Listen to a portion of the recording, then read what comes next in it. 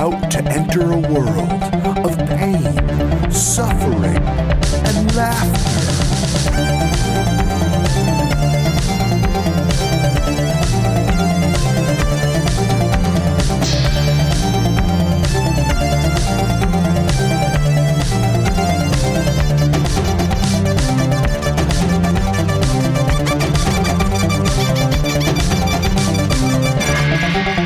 Worst gig ever.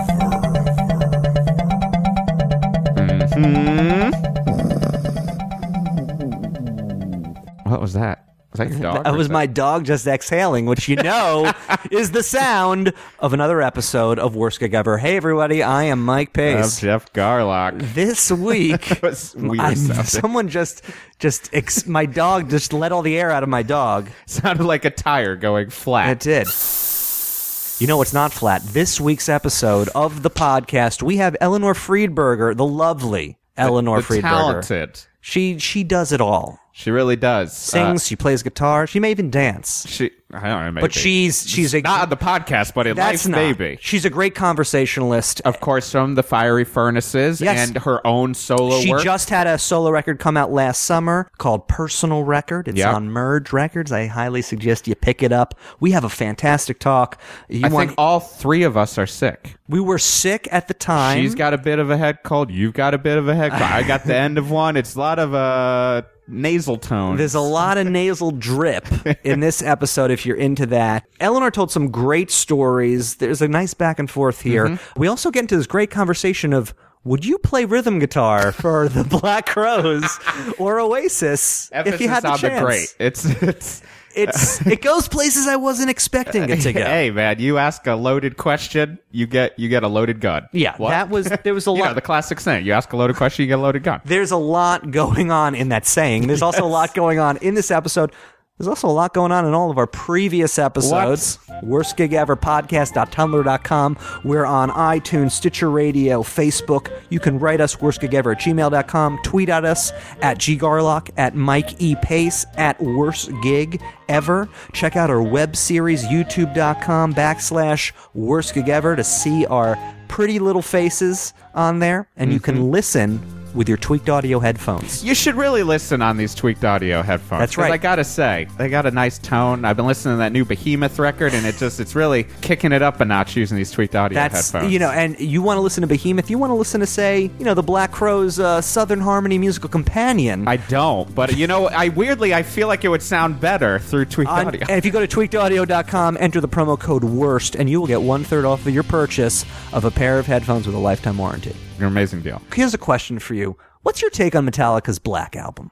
Me personally? Yeah, I'm just curious. Almost unlistenable now. Just too many, there's some hidden songs in there of Wolf and Man, but I think Enter Sandman's an unlistenable song at this point. I have so many other records to listen to. Well, I ask you Justice this. for All is that cutoff. That's your cutoff. You're a four record Yes. cutoff guy. Jeff, purveyor of all things hard rock and heavy metal. Just wanted to get the final word from you on that. Final word. I originally got that tape from my Aunt Nancy. I have an Aunt Nancy as well. Do you? They're not the same? No. When I was younger, she was very into Poison and Cinderella. She was that cool relative. Yeah, she never looked it exactly, but she was into it. She had Ricky Rackman's demo that she had ordered from Ricky him. Rackman from the host? Yeah, of- I think he had a band called Cat House named after the club. that makes sense, And yeah. she had ordered it, and she gave me the Metallica tape. That was where I first got it because she said it was too heavy for her. Yeah. Which I was like, thanks. She also, for one Thanksgiving, bought me a single of Motley Crue, Dr. Feelgood. It was a weird Thanksgiving. What was the B-side present. on that? Rattlesnake Shake, perhaps? It might. I almost do want to find out because I certainly did. Or it oddly was just like Slayer's Rain and Blood, Yeah. where it just looped. It was the A-side Yes. and the B-side, Dr. Feelgood. Well, you're going to be feeling good. Ooh. After you listen to this episode of Worst Gig Ever with our special guest, Eleanor Friedberger. Get in it. Get in it. Get in it.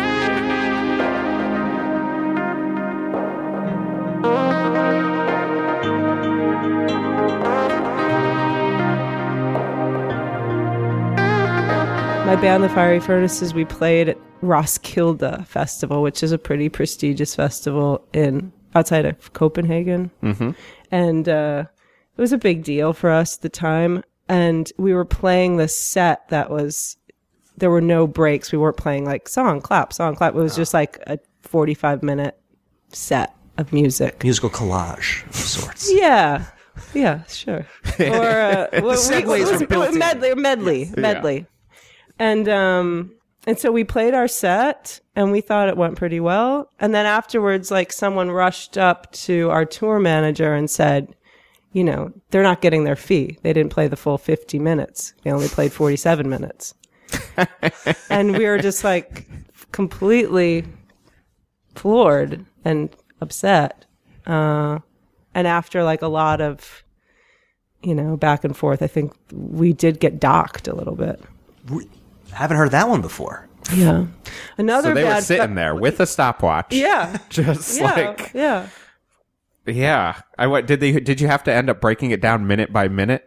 Like, just No, if I you were mean- docking, like, now I'm just picturing, like, all right, well, 3 minutes would have been this amount, like, Yeah, like your prorated yeah. rate sort of thing. Yeah. But I mean, I, to be honest, I can't remember what Right. the final but it seemed, you know, they're very serious, the the Dutch. Danish. Yeah. Yeah. What are Dutch? Another bad Holland. festival experience was, another big festival, and to us it seemed like a big deal at the time, was the Fuji Rock Festival in Japan. And this was just like, you know, you name it, everybody. I can remember like Courtney Love coming back and forth. For some reason that seemed like a big deal, seeing her like walk up and down the hallways. And our slot was at 10:20 a.m. Oof. Which, you Killer know, slot. we go into that thinking like, wow, this is a joke. Who, Right. no one is going to come, you know? And we played in a tent. And a lot of people camp and sleep outside at this festival. Is music 24 hours? No. Okay. No, we were the first. be We were the insanity. first. That would be kind of cool. No, just we were the first, 10:20 a.m. And, you know, a lot of people like to have a few drinks before they play, regardless of what time they're playing. And the bass player in the band at the time definitely felt this way. And he was also half Japanese, and his father accompanied us on the trip, who was Japanese. Uh-huh. And I think that made him also especially a little uptight. So maybe he had even a few more drinks than he would normally have before a show. And the fact that it was 10 in the morning made it even less appropriate. So he started drinking pretty early. We played at 10:20, and it actually was a great show. Like, it was complete. The tent was packed with Japanese kids, and we were all really pleasantly surprised, and it was really fun. But fast forward, you know, you start drinking at about 9 and, you know, 4 o'clock rolls around and things can start getting kind of weird, especially when there are a lot of bands in a small space, including a band called Jet. Do you remember? From Oh, Australia. Yeah, remember this band? They were really big at the time. And for some, you know, we were all kind of in the same room, and my half Japanese bass player at this point was really drunk, and he overheard one of the guys in Jet supposedly say something kind of racist sounding, like Asian racist, kind of imitating maybe an accent. Not from Jet. A Mickey Rooney don't and say- Six yeah. Tiffany's scenario. And They're big. That's their favorite movie. Jet's favorite movie.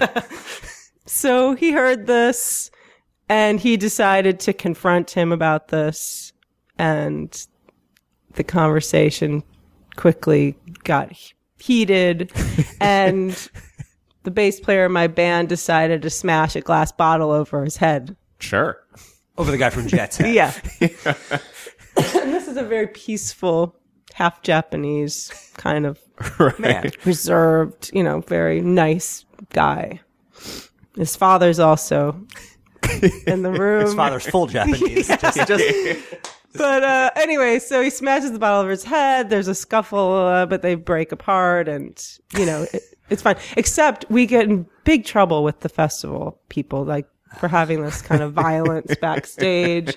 And our agent is very upset. And he asked us to write a letter of apology to Jet and their management and the festival, Oh. which What you did. I didn't, but this guy did.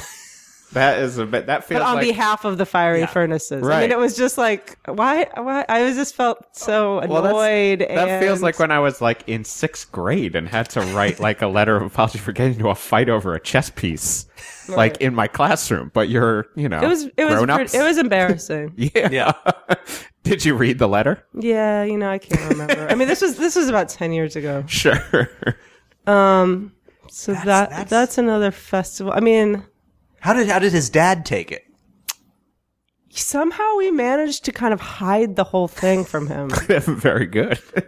Yeah. He took it well. Yeah. Because I was going to say something about Japanese and honor and thinking that might be actually sort of racist itself. But, Yeah, and then a bottle was smashed over your head. Podcast over. yeah. Oh, brother. I mean, it seems like, yeah. Is it? I mean, you play a lot. Have you played a lot of festivals? Like I had in the early days of the Fiery Furnaces, we did play quite a bit. I mean, another one that just came to mind is this Australian festival called Splendor in the Grass. Right. And it was when the MC5 were doing a bunch of shows. Right. was that with And they Mike had- Watt playing like Yeah. bass Of for them? course he And they was. Why had wouldn't they had he? a bunch of guest singers, Oh, okay. Yeah. I remember. including Evan Dando Okay, yeah. and Mark Arm. Great.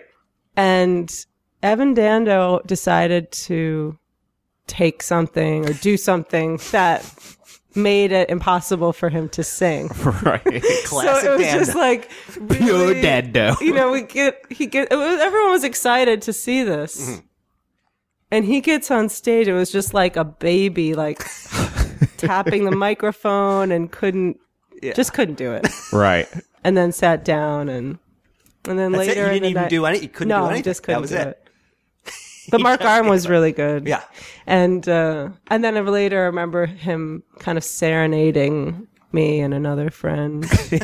Like, Which he is- could do that. Which is odd because my experience with Mark Arm is that he ran the mailroom at Sub Pop. Oh. So clearly I knew him from Mudhoney, but like he was also the guys Right. sending out my records. Like Right. Mark Arm, make sure the postage is right for that. Which is always, I get Right. I get a box of records from Mark Arm. Right. So I just know him as an employee.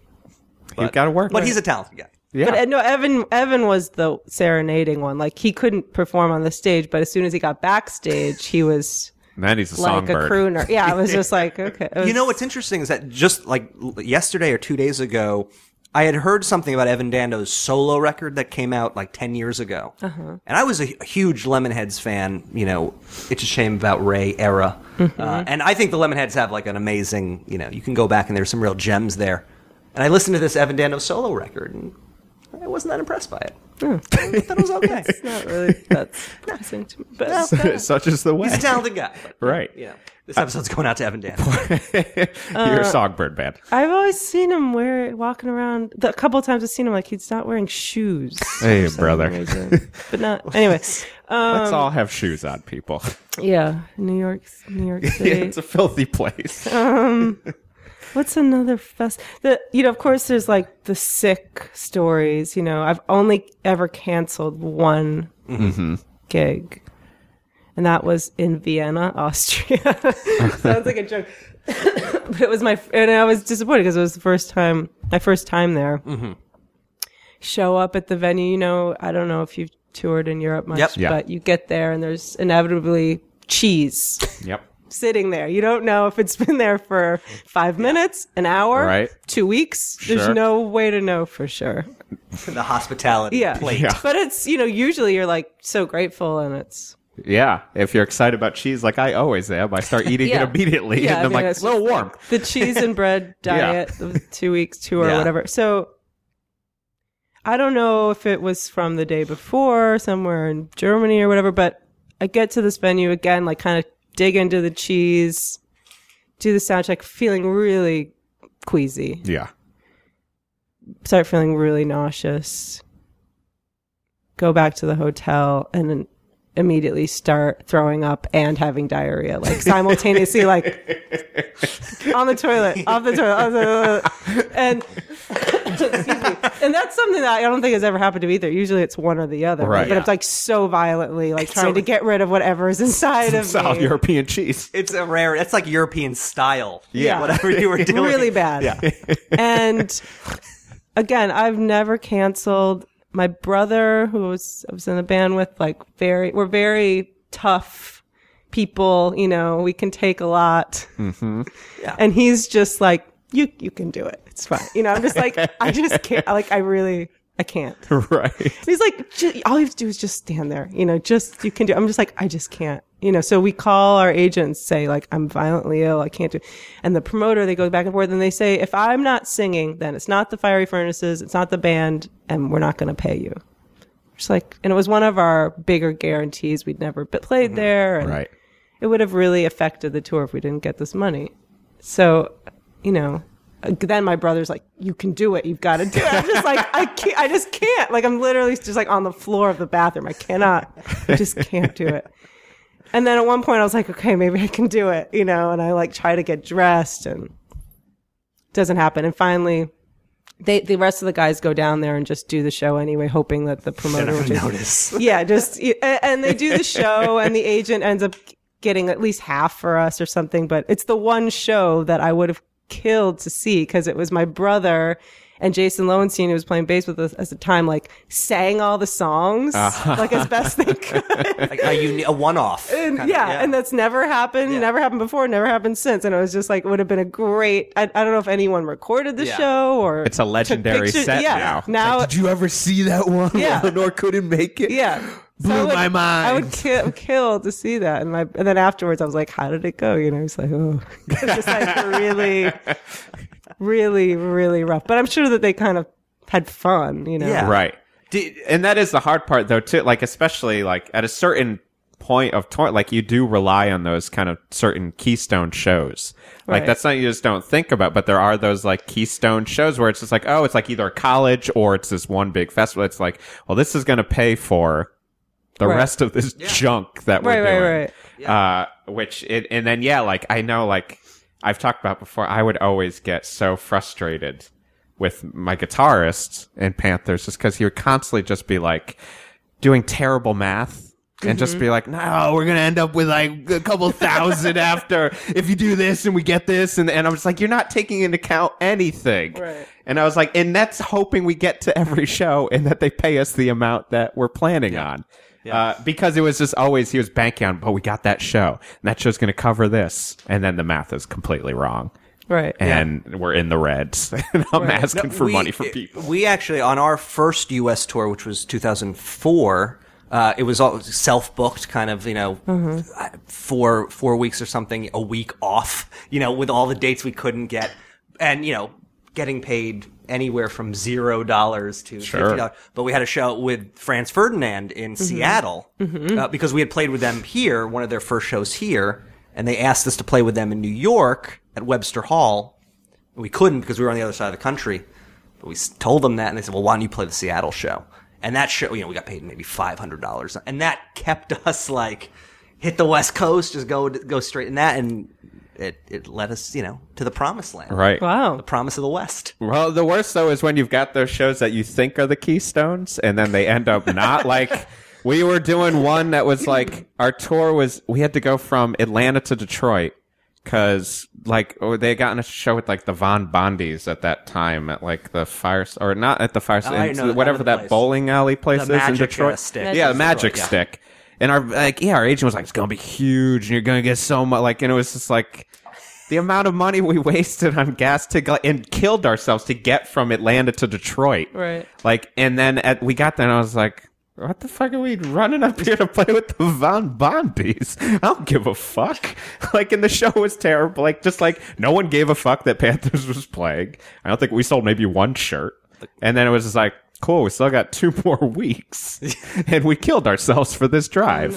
I hate the drive. Did getting back to the vomiting and diarrhea? Yeah. Was there? We were talking about this with someone recently. I went through a spell, and I don't know if it was nerves or whatever, but there was a period where I was vomiting before shows, and it was pretty much because, like, some venues you get a lot, like the Empty Bottle in Chicago, you get the fettuccine Alfredo. They do really And then, like, basically have fucking fettuccine They have Alfredo. better food now. Well, Yeah, but it was always recently, surprisingly yeah, better weirdly heavy. Every option that was just the like, thing. well, it's either heavy or heavier. Just common sense. Don't eat a heavy meal before you Right, play. right. But we love to eat, and it was like, haven't learned a thing. Give me some Right. more fettuccine Alfredo. And then but vomiting, but then I'd feel great. Oh. And it wasn't even like I don't know, making myself vomit. It was like, I gotta vomit before the show. Did you ever have any kind of luckily no. purging, binging or purging? No.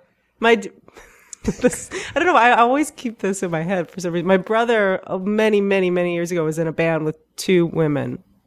And even 3 women, actually, at one point. And then it was just 2 other women. And they would have this expression right before they were going on stage. Like the 2 women would say, I'm going to go let the dogs out. And I don't know why that was their expression. Like, time to take a shit right before going on stage. But that's always stuck with me. But then there's that weird physiological thing that happens where the second you get on stage, like any kind of never have to pee. It's Right. true. Like, It's right? weird. It just yeah. goes away. Except yeah, for you're one right. time. You never think about Where our peeing. drummer, we're playing a South by Southwest show, left the stage between the songs. We did like a segue, put the delay pedal on. Right. So Oh, Dan really? can run off stage to a porta potty.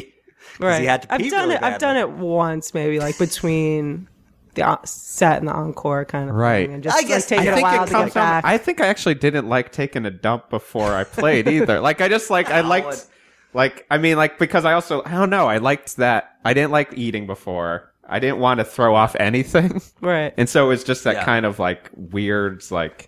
I also didn't ever like feeling comfortable on stage in a crazy way Right. now, I masochistic understand way. that. Yeah. Like whenever it was too cold, like air conditioned, I was like, Right. "Oh, brother, I'm not going to sweat enough." Yeah, the air conditioning's Like, bad. and especially if there's a fan. Like, especially I watch like a lot of death metal bands, and when like they bring fans on, like Morbid Angel, that will blow their hair up. When I'm just like, seems terrible. My nose will get dried out. Like, I won't be able to sweat at all. Yeah. And but I never puke though. That's it. Like I never Yeah. like that sounds terrible. I to me. never puke. Yeah. I mean, I've only puked like 4 times in my life. That's the thing. Like, Really? Yeah. it's only been, the last time, like 6 years ago in like Italy once, and like, Fettuccine Alfredo. well, yeah, and that was where my wife, like, we had been together for like 7 years at that point, and she had never heard me puke, and she woke up because she's like, "You scream," What? because like I just am just like, "Ah!" Like, I woke her up in a crazy fright because we had fried artichokes and they did not sit well with me. That'll do Fried it. artichokes get you every Don't time. go to the Jewish ghetto in Rome and get me fried artichokes because they'll make you scream puke. I don't know about other women. I mean, I'm sure it's happened to a lot of women, but the other kind of bodily sort of, I remember there was a one tour where I only wore dresses. And I had 3 of them, and they were all the same. I had this friend make them for me in 3 different colors. And we're at this place that doesn't exist anymore in Columbus, Ohio, called Little Brothers, maybe? Oh, wait, was it used to be a pizza place or something? Maybe. It's had like a really high stage. Yes, I played there. Yeah, it's a kind of a weird black room. Right. It looks Yeah. like there's a bar. There's a really high stage. Any Really high venue stage. USA. Yeah, in With the Columbus, high Ohio. stage. Yes. Yes. But we played our set, and I remember, again, I think it was during this time we were playing just like one long set. And then at the end, I remember like singing really hard at one point and just being like, oh, like just feeling something was funny. And then my brother, like, we wouldn't even get off stage to do the encore. We just and he kind of looked at me like, right, like we can communicate without talking. He was just like, we're going to do the next thing, and I was just like, nope. Just and then I just looked down at the ground and I had bled onto the stage.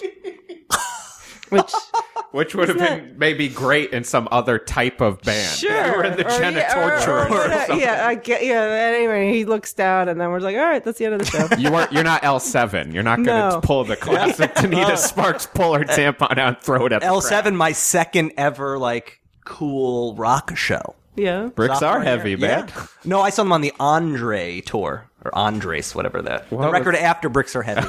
It was called Andres. Was that with Pretend We're Dead on it? No, it was the record after that. It was major. It was 1995. It was the Academy in New York. It Perfect. was great. So menstrual blood on the stage is a rite of passage. There I was, guess so. there was I haven't thought about L7 with the tampons in a long time, but that was like a classic. Thanks, Eleanor. Well, it's unintentional, but it's sure it's happened to Yeah. a lot Did of you? girls. I mean, not to be gross, but did you like? Were you like, I should probably clean this up, or did you Nah. just walk away It and just be I like, was just let's like- just treat it like I spit on stage? Yeah, I mean, it wasn't enough to Okay. like warrant a mop Oh, it and a wasn't broom, like- you know. No. But you know what's interesting? Now that stage, just like buckets. That's not usually how it Yeah. happens. Well, that's I assumed, but just a spigot that you turn Yeah. up. It's like the blood scene in Nightmare on Elm Street, where Johnny Depp's blood just It's comes out like of his some mouth. drops, Okay. enough to notice.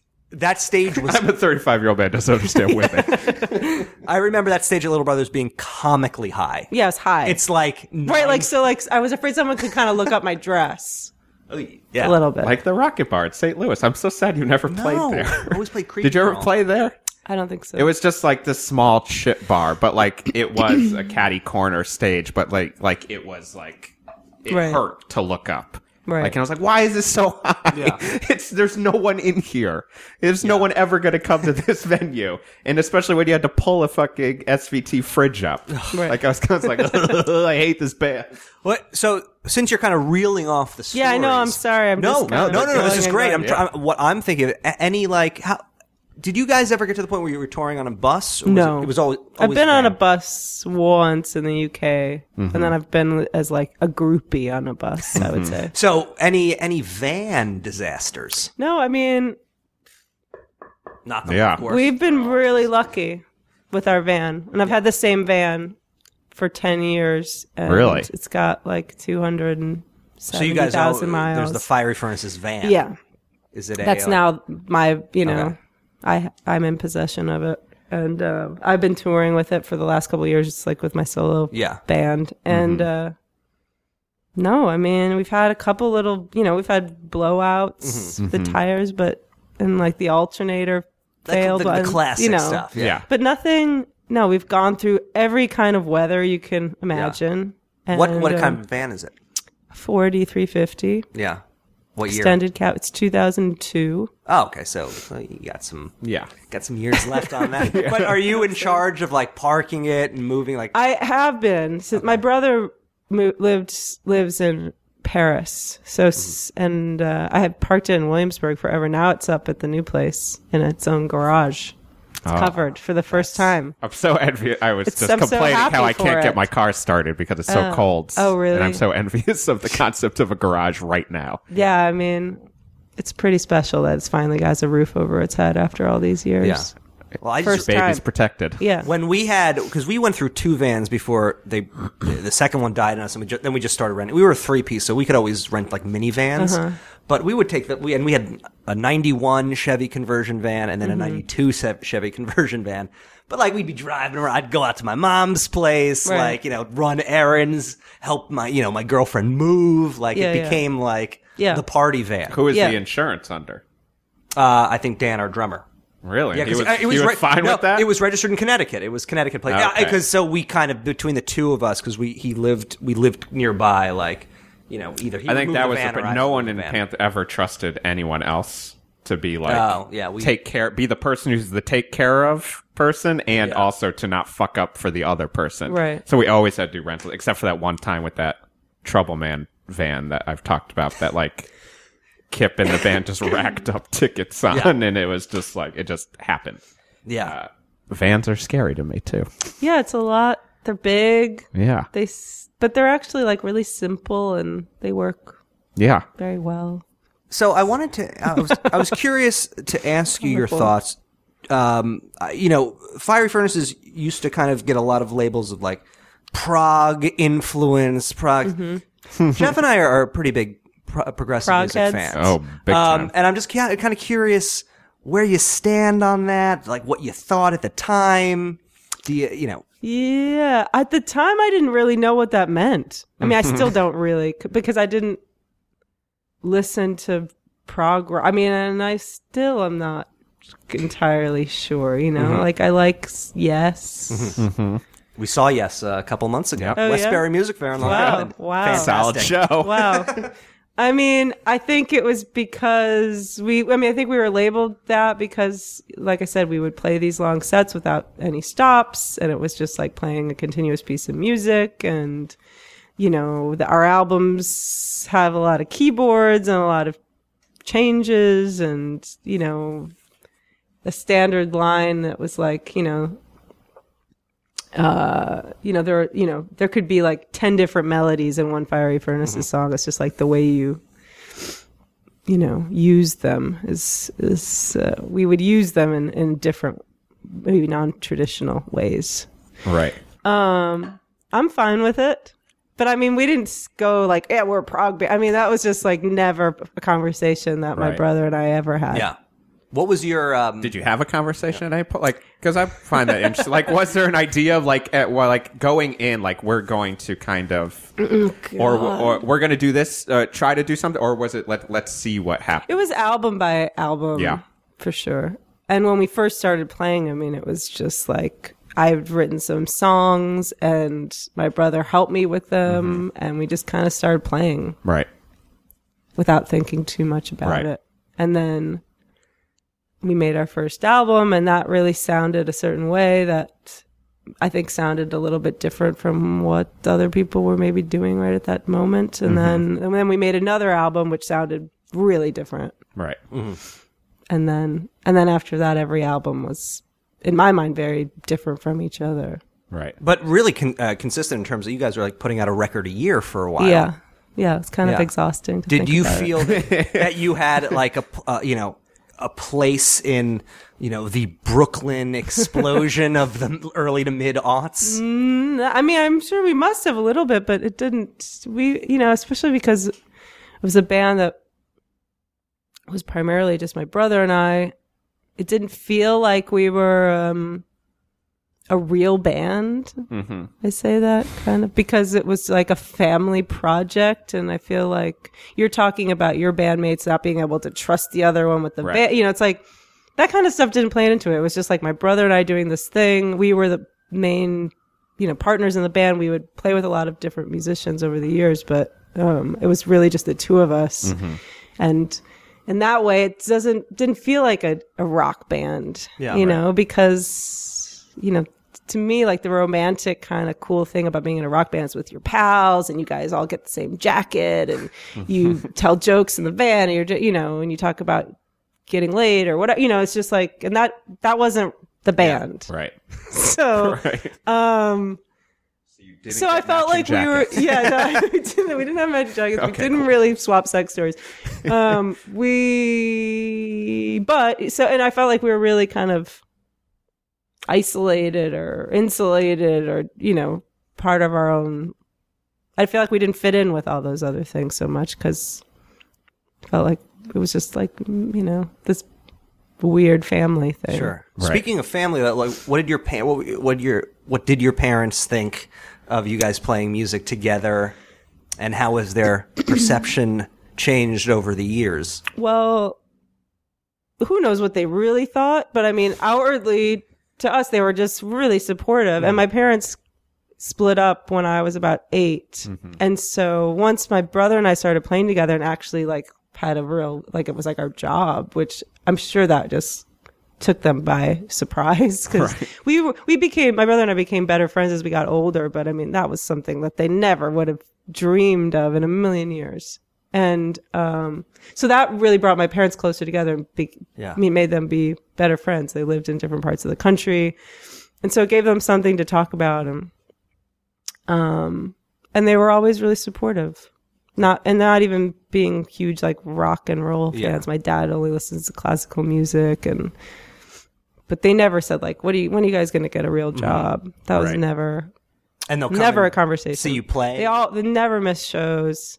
And very weirdly, wonderfully, my dad, after being apart for 30 years, and I'm not saying it's a romantic thing, but my dad just moved back into my mother's house last weekend Really? Wow. after moving out 30 years ago. Wow. Silver lining on Worst Gig Ever. I mean, it's... How is that? I mean, it's up to you how far you want to go, but how do you feel about that? I mean, Are you just like, okay? It's interesting. I mean, it just happened. Right. Yeah. So you're still processing the Yeah. concept. Yeah, so my dad moved back into the house that my parents bought together in 1975, Right. That's, where, whatever, the first gig, the scene of the first gig, you know, Yeah.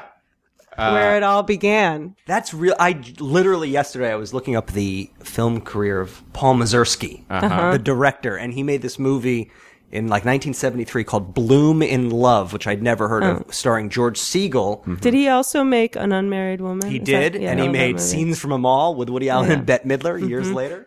That's the one I remember him for. But in Bloom in Love, George Segal, it's George Segal, Chris Christopherson, and it's like early 70s. Yeah, no, I think it's it might be streaming. The trailer, it was like one of those really bad early 70s trailers where there's there's no music. Yep. It's just like taking scenes out of the film. It's They're showing you it's like 2.5 minutes crucial long, but it parts. feels like it's 17 minutes. Yeah. It's so boring. 70s trailers are fucking terrible. But, They're not horror the exploitation. premise of the film is that George Segal falls back in love with his ex-wife, who is now with hippy dippy Chris Christopherson. I rent it today. Yeah, I will. Bloom in Love. I mean, I don't know what their relationship Sure, status yeah. is, but they're living together. right. I mean, it's interesting.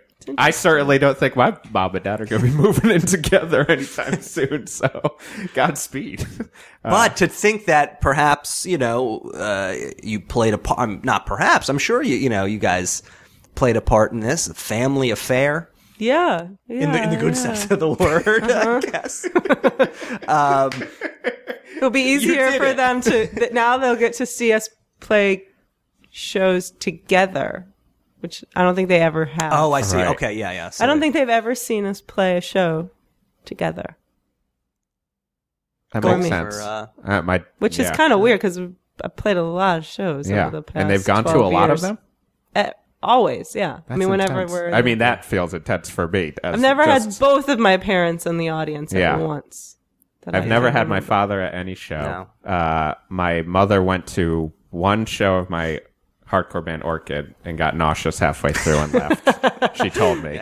And then was worried I was gay for some reason after. And I was like, okay, I don't know what is going on. And then went to maybe one or two Panther shows and my did mom- like the requisite, wearing a Panther shirt while she's there and My mom had a record. She saw us play once. Yeah. Appreciated, always appreciated. Yeah. And then, cool. yeah. That's Right. what Then my went mom back to her just Meatloaf record. Right. I mean, I don't know how much because it was my brother and I together that made them interested. If it was just one of, I don't know. Yeah. Well, It's hard to say. I don't know. That's a good story. It's positive. Well, let's bring it down. A second. Here, Let me think of some other really bad. I mean, my brother and I would get into some fights sometimes. Oh, yeah. for sure. I can imagine. And that could be, one time in particular. I just thought, well, I'm not going to get on stage tonight. Set the scene.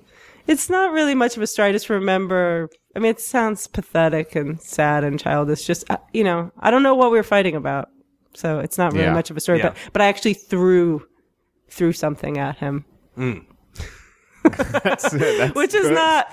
That's not good. It's not. No, Yeah. I mean, it's Well, fun- but that's it's hard when, I'm sure that happens all the time with other bands, especially if it's like a bunch of but it's like he can't really throw anything back because then that would get pretty, and then immediately going on stage and just being like so angry bad and mindset. Yeah. right. It's I very I think it bad. didn't happen ever. I don't think we were such a passive aggressive lot that it there's only a handful of times I can picture, and even those felt like they should have been more. They should have been bigger fight, but there would be weird bursts and Right. of me and our drummer screaming at each other outside of Vegas or New York Yeah. casino in Vegas, Yeah. and yeah, I don't know. Passive aggressiveness seemed more of the way that I would. And actually, it's funny because we also there was only also a handful of times we got along very well for the most part. And one time playing a show in Spain, loading out. And I think I've told this story before. And we had a merch. Some of our merch was in one of those old 70s hard shell suitcases. And I was loading it into the van. With our drummer, and I hit him inadvertently in the head with it, and he threw a fit, and he's like, "Fuck this! I'm going back inside." I think I said "Get over it." And Classic Mike baseline. it was tense. It was in the middle of a European tour that was going very well, and he threw me up against the wall outside in an alley. Like, he's like, you know, I can't remember exactly what he said, but something to the fact it's been, because it had been whatever 8 years or something up until so it was boiling over into that moment, and then we made up the next morning in a McDonald's bathroom. Oh, nice. In Barcelona. Romantic. Yeah, very not in much. Barcelona, in Madrid. Oh, okay, that's better. So yeah, Even there you more go. Now the romantic. story. Right. I mean, that's the thing I always say when people ask, like, how did you get along with your brother? You know, it's just like we were constantly sort of bickering and swearing at Right. each other. So there was never that like boiling over, except this, you know. Well, I think that's just the relationship that siblings can have. Yeah. I know, and it's something that I have tried to work on for years. Is that like I can be a real asshole to my brother. Right. Sure. Only because, and like Yeah. I don't necessarily treat other people that way. Right. And it's just because I know it's like there's this unbreakable bond Right. that we have. Right. But I can be real shit, you know. But- and Or I think I that's- could have That's been. I've not been trying. everybody's like that. I have the Right. same problem with my family, immediate family. I'm the worst to them. But other people are the nicest, to their siblings and their parents, and they're mean to other people. But I think you hit the nail on the head when you said because clearly when you're young, my brother is 4 years younger than me, so like high school is awful. Yeah. Like the last person I want to see publicly. But then as you get older and like you realize you have a lot more in common, and then the fact that like he looks up to me and like I Right. can't it's gotten better. But Well, that could, I think, for me, like, because they become these, even if you're brother and sister, or you end up just being family with these people anyways. And like, so you're just in this kind of familial relationship because you're stuck in a van. I spent more time in a van with them as Yes. people than I have with anyone Right. ever besides my wife. And sometimes I think even more so than my wife. you Like- know these people more intimately. and especially with like, the singer of Panther, like we've known each other since 7th grade. Like he is my brother. Like I'm not even a friend of it. We're just brothers.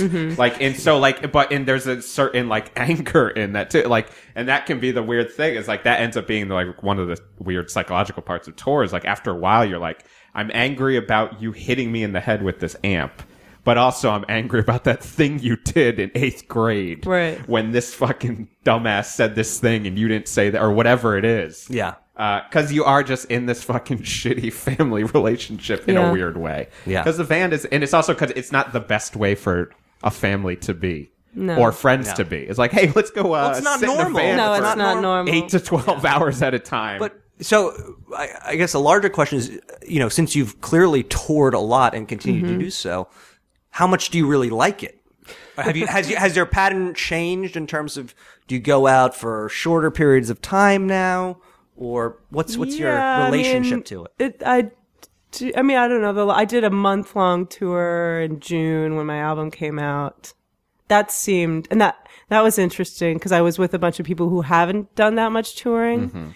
And that was so refreshing because, they were going to a lot of places for the first time and every day was fun and new for them. And that was really contagious. Their enthusiasm was contagious. So that helped a lot. Yeah. And it was also the first time I kind of came back to New York and felt like this place is weird. It didn't feel so extreme before, like how different New York is from everywhere else in the country. Sure, yeah. And it really felt extreme this time, Yeah. like being in Williamsburg afterwards and just being surrounded by so many more people wherever you went. And Yeah. that was interesting. So I think I've been playing with more different people than I ever have in the last few years, which helps keep things fresh, I guess. Yeah. Right. Lack of a better word. But, it's still fun. I feel like, I take everything a little bit more easily now. I can remember just feeling like I was rushing every day. It was just like, oh my God, we gotta go. It just felt like so chaotic and so stressful, and it doesn't feel like that anymore. right. And I don't know if that's just with time or what, Well, I think in retrospect, I certainly am like, I wish that called cliche. I wish I'd smelled the roses a little bit more. Yeah. And I think it's like weirdly, at least for me, it's something like it's a day-to-day thing, and I think it applies to touring too. Like I would have that feeling, and I think a big chunk of it was because I felt like control, like I've got to like if I don't take care of this stuff, no one else is going to. But also, it's like it feels really uncomfortable to not be stressing about stuff happening in the past or that is coming up. Right. And so then it also starts to feel odd when you're like, oh, wait, I'm just kind of like, maybe I can just relax today and live in the moment. Like living in the moment just feels odd a lot of times to me. And so like, because tour was essentially just 5 weeks of just like, all right, and then we got this coming up. Like, let's get through this set so we can get to this other set to do this other set. Well, but I think there's also a way, like the novelty never wore off for me. Because we toured for about 5 years, straight pretty much. And from like 25 to 30, which was like the perfect time to do it. And I always loved traveling, and I traveled as a kid. And so, there was always something to look, it's now, we joke about it on the show all the time, because I talk about the promise of the West.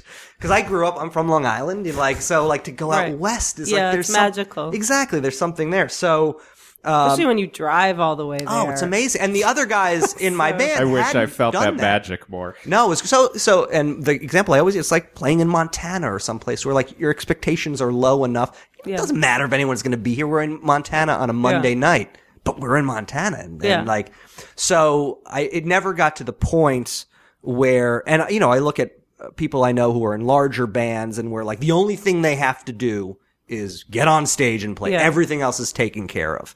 And there was always an element of vacation to it. Okay, we're getting in the van, we're driving. Let's find a cool place to eat today. Oh, let's stop by the biggest ball of twine in Minnesota make it worth. And so we never looked at it as like, oh, this is a job. We have to do this.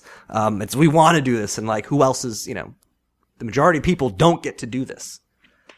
So that's for the listener. Jeff just rolled his eyes. No, I know. I mean, it sounds. I know they were supposed to be talking about bad experiences, but I think the best thing that's happened to me as a result of doing this now for over 10 years is just like now I don't have those shows where it's like 5 people show up and that happens. It happens. It happens. Yeah. You play for those 5 people. It's not the same kind of show. It's not like I'm going to be as aggressive and like upbeat and dance around and jump as I would if it was a room full of people. But those 5 people are going to remember this night, maybe more than 5 people that, in a packed room will remember it. And you have to think about it that way and have fun regardless of the environment, and I think I've finally wrapped my head around that. And it's taken a long time, but I think I have. But I mean, what's also the flip side is that you've done the work to the point where like, neither of our bands ever got to the point where like not worrying about if people were going to be there was an option. Like it was always like, ooh, are people going to come out tonight? So to get to that point, like, well, there are going to be some people here tonight. Then you can worry about a whole other set of problems. Right. So mazel tov to that. Mazel tov. Here's a question for you. Actually, I have a question before the question. This is not related to anything. Ask all the questions you want, buddy. I was thinking about this. I don't.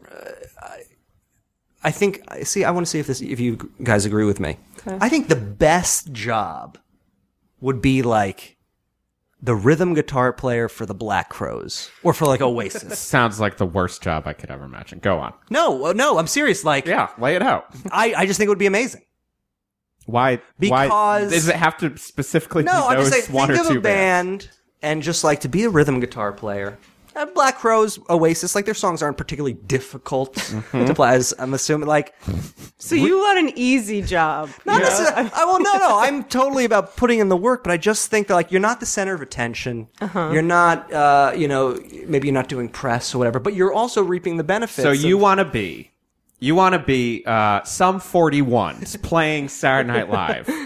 They've got 2 guitarists in that band, but then there's that third guy who's behind the bass player. No. I'm not talking that guy. He's still dressed, but you can kind of see him. No. And he's the guy who's actually doing most of the That's a session guy. I'm talking about a band where like there's usually a lead singer, and then there are 2 guitar players, a lead guitarist and a rhythm Why not guitarist. Be the lead guitarist? Because I've never been a lead guitar player. And like I was always more of an Izzy than a Slash. Here, I'd rather be the drummer, probably. That'd be more fun. But you're responsible for if the drummer fucks up. I know, but don't you want to be responsible? Oh no, of course. The rhythm guitar. Wait, yeah. What is it? What is so? Wait, You just want like you're looking for the easiest, most cushy. I want to play like a Les Paul Okay. in the background, Right. But provide the rhythm. That doesn't sound like fun. Oh, I think it would be. Yeah, I don't know. You if would it get does the sound- least amount of girls.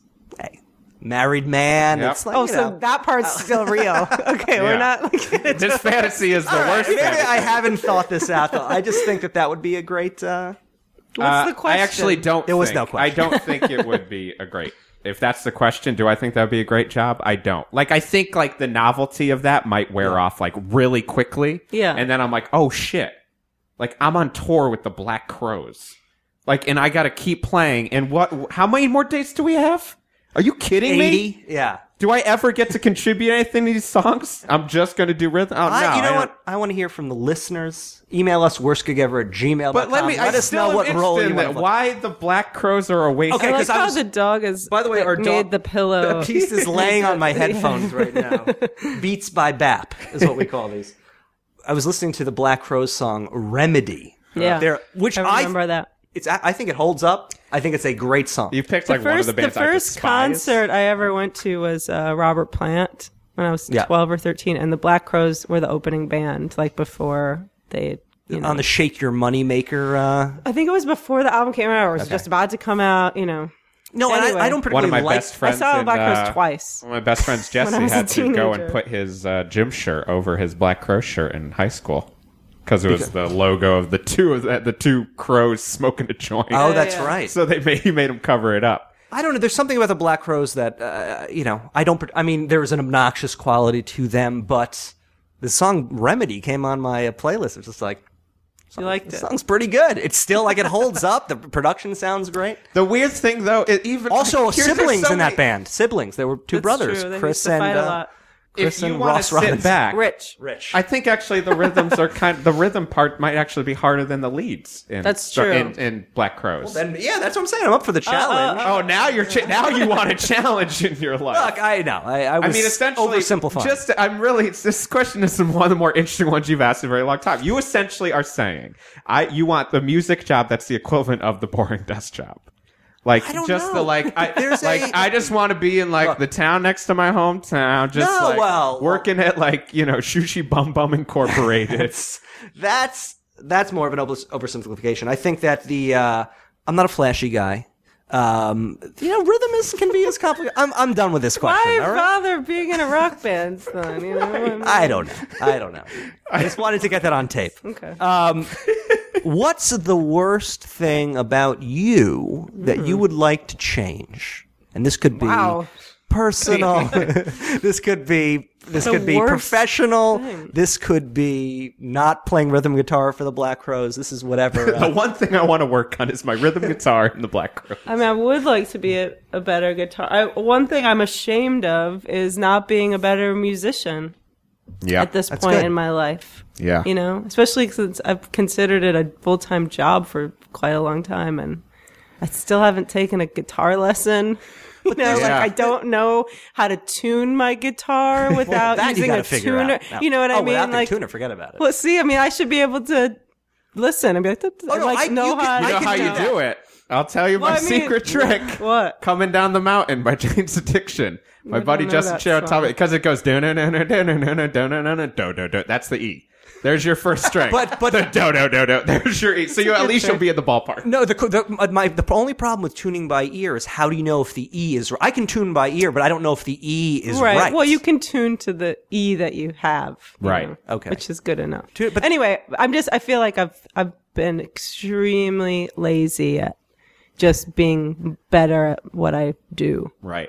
But I think there's also a difference between creating music and being a songwriter and being like a virtuoso. Well, yeah, but I'm not talking about being a virtuoso. I just want to, like I should have taken like a piano lesson and, Right. Yeah. just I get it. practiced more. Every once in a while, my wife will just like throw out like, you could do an after school at my school and like teach music. And Bass I clinic. literally cannot. Like, I know nothing. Like, I've been playing bass and guitar for 15 years, and I don't know what the notes are on the neck. Like, I know E, A, D, G. Yeah. I don't. If you were like fourth fret, I'm like, oh.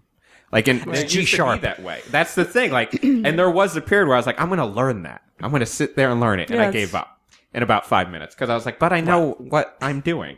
No, I think that's you just buy one of those Mel Bay books. Sometimes you just feel like I get it. You feel like you're like I'm saying I'm a musician, but in some ways, Yeah. I feel like I can't. And I've used this completely- excuse of like, oh, part of my charm is being naive in this way, and I Right. don't want to spoil that and know too much. But that is bullshit. So Right. I can't. That's something that. Well, if I you really think want is to earn bad. that prog title that you guys, Well, I mean, I don't. learn I some don't. pentatonic I scale. don't. But yeah, but I was like, also I was in a band with my brother who, he's not. He was trained a little bit. Right. But there's something about not like none of the guys in my band, including myself, were trained really, and I think you can learn how to play in an interesting way that way. Like our drummer really had never played drums before our band, so he Right. taught himself some fakakta way to play drums. Right. And he got like amazing at it, but it was a unique way of playing drums. And I But think there are that- those days. something There are about those, that. I remember just like and thinking of like drums being an instrument after all these years. I wish I could play. Cannot do it at all. Got no Oh, me rhythm neither, on yeah. it. But like someone like Jerry Fuchs, like he was like I would watch him. I'd be like, oh right, that's why you train. Yeah. because he would do it all the time. He'd just sit there and just go. Yeah, well, it's about practice. Right now I've been playing with a drummer who went to the Oberlin Conservative Music and like plays jazz, blah blah blah, and he practices every day. Right. Right. And I'm like, what is he practicing? I don't know, but he practices every day, and that's what you have to do. Right. I think a lot of listening, like, I listen to a lot of technical metal and a lot of prog. And then I'm like, whatever. Yeah. I'm just kind of playing whatever I play. And there are those moments where I'm like, oh, I would love to be like, oh, we're in the Hungarian mixolydian mode. Yeah. Okay, let me just shift to that. Right. Well, I've done a lot of like commercial music production stuff, and basically, I don't have the confidence to be like, oh, you want like a Western score? Sure, I'll be able to Right. figure. Like I can't read music. Right. I could, but like, let me futz around Right. on the keyboard Right. and try to But figure. how something hard out. is it to read music? I bet it's really not Hey, that Lindsey hard. Buckingham does not read music. Well, a lot of I it- but find it it's- impossible. But I bet it would be pretty easy. Well, you know what's I interesting? mean, When I I did when I played- was a little kid. I took some piano lessons. When I played but- violin and when I was a kid. Yeah, you could read I music. think up until I think it would take like a day. to learn my how to teacher do had it. to write the fingerings. I'm- Much like I do. Like basically it would be an entire like all the music, and then over it would be 3, 2, 1, 1, 1, 1, 1, Yes. 3, 3, Right. 3, like nonstop in red. My last year, my wife got me for my birthday gift a set of piano lessons from this the Polish gentleman who lives right around the corner. Oh yeah, that place looks amazing. That guy, yeah. So it does. I took piano lessons there, and I'd taken piano lessons when I was in like middle school, and he retaught me how to read. Yeah. Because it's different. I didn't read, it's different for the treble and the bass clef. Yeah, yeah. Now I've already forgotten it. But the problem with that is it was like 4 lessons, and I just was fretting. Like after the 4th one, he's going to want me to continue. Right. And each lesson is like $60, and I like, Wow. and so I had to pull. And he was a gift that super keeps on nice giving. guy. He's like he was a concert. He was a conductor, concert pianist in Poland. And I came up with some half-assed excuse about how like I got this freelance job and I wasn't going to be able to. No, this is what happened. This is why it's heartbreaking. After the end of the 4th lesson, I didn't have the heart to tell him like I can't do another one. So like You had to call I'll pay. him? No, I'm like I'll pay for a 5th lesson and then I'll tell him. And I was getting ready to go to the 5th lesson, and I get a call from him. And he said, "Michael, I cannot. I apologize for my accent. I apologize." But I have to take my friend to the hospital right now. I'm going to have to cancel the lesson. And then I knew that was my end. So I said, All right. actually, I was planning on telling you I got this other job and I can't take lessons anymore. And then just a moment of silence, and then, oh, okay. And I felt terrible. And now, like, I can't walk my dog Right down the past. street because I'm afraid he's going to see me. He's got and- such a cool storefront. It is. It's great. He's got musical notes. Michael. Kavorka. Like he's going to. one more lesson. Yeah, no. So, but I love taking. But then what was weird is that like I'd be doing these scales and basic stuff, and then I'd be like, "Hey, I'm working on this song. I don't know." And I played it for him. I could tell he was like, "Whoa," because I was. Right. But I'm doing some weird Right. like thing, like. But I'm playing it the way that I Right. kind of figured out how to play. Right. It's like, oh, you do not suck. So, Right. anyway. Bleh.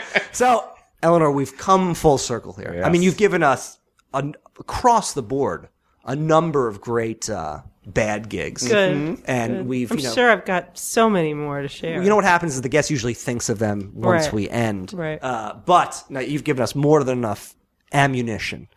A question that we ask all of our guests. Okay. What do you think of the word gig? I don't use it unless I'm being kind of sarcastic. Yeah. I think it's a bad word. It sounds cheesy to me, but I use it. But like I said, I've been playing with this band. They're all about 10 years younger than me, and I've had this kind of joke. Maybe it's even started before them, where I would say, like, I'd give them my giggin' tips, and I was going to make, like, a YouTube kind of set of videos called, like, EF's Giggin' Tips. And, like, you could only use the word giggin', like, in that context, Yeah. because it's so corny. Apostrophe N. Giggin', yeah. And apostrophe, yeah. So I still think I should do that series, Giggin' Tips. Like, one giggin' tip is, like, always carry a Sharpie wherever you Oh, that's go. crucial. You know? Yeah. For the listener, that's good advice. EF's Giggin' Tips paying off right away. But I don't like the word. I mean, I like to say show or concert. Right. Yeah. Yeah.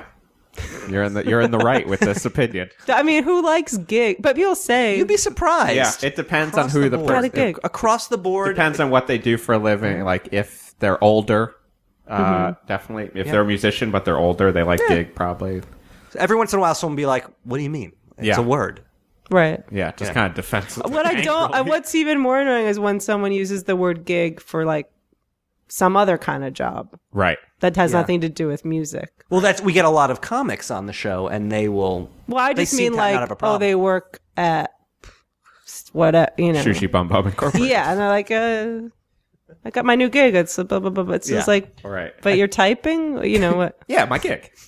So, Eleanor, this has been fantastic. Look, you may be having to get back to Mount Mumbacus sometime Yeah, soon. I need to climb stuff is going on. Mount Mumbacus. So, from Jeff and I, we just want you to get home safe. Thank you. Worst gig ever.